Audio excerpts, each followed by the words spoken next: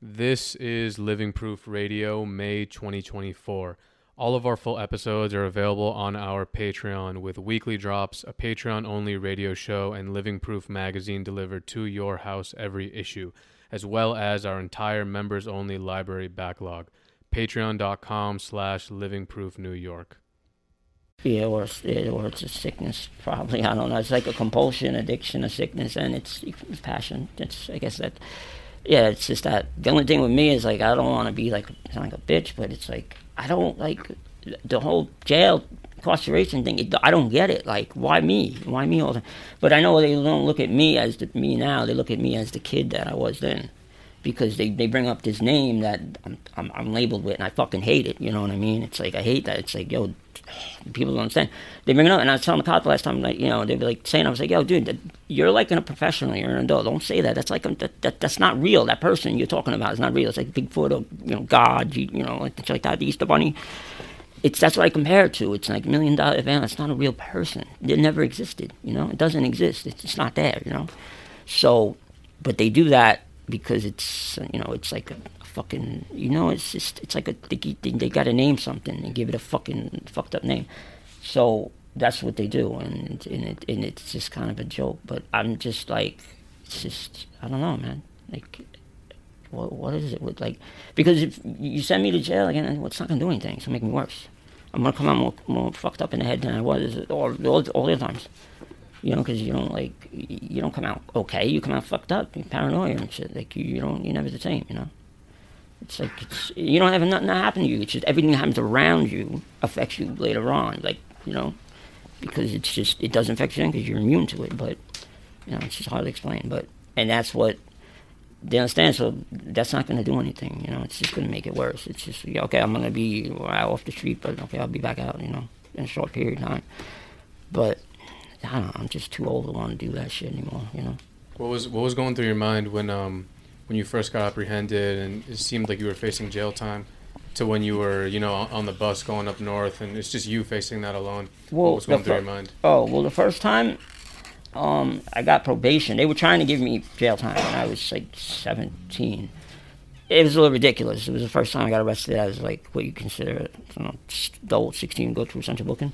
So everything before that was my parents would pick me up or something, So I really didn't understand it, and then I got probation, which was a trap. Really, they knew I was going to get rearrested. They knew that, so they said, "Let's keep putting him on probation and give him community service. He's too young and he's too deep into this. That he's just going to keep doing it," which I did.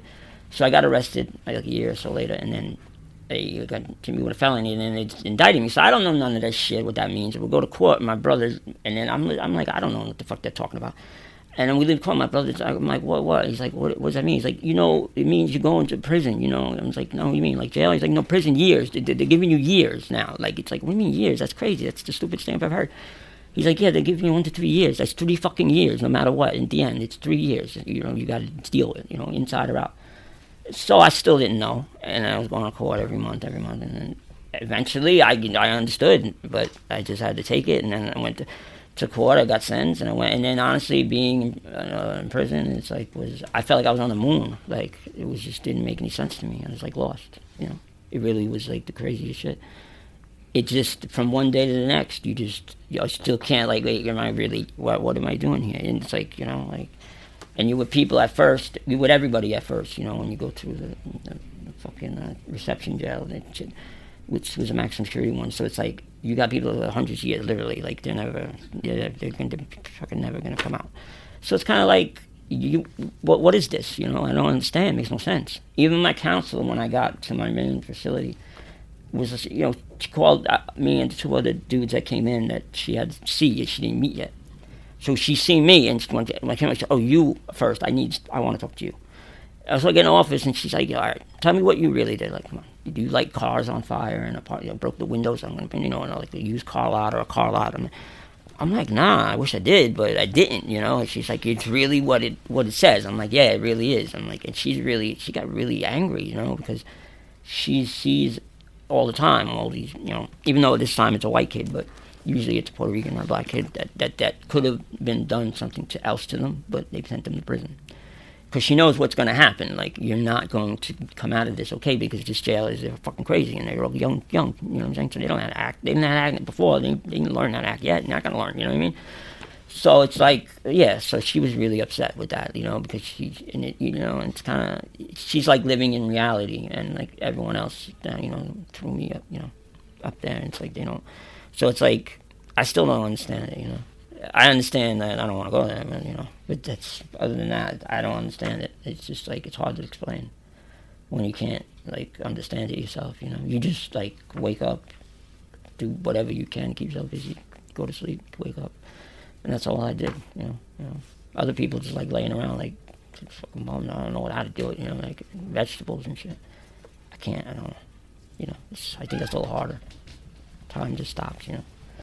This was a segment from DESA MTA's interview. The full episode is available on our Patreon. We have episodes from graffiti writers DESA, Mike Iraq, Bat, Ola, Cash 4, Host 18, XSM, Les YKK, Wayne COD, Dual RIS, and Sake. Members also gain access to Z and I speaking on a range of topics from martial arts, conversations with our close friends, graffiti, mental health, and the world as a whole.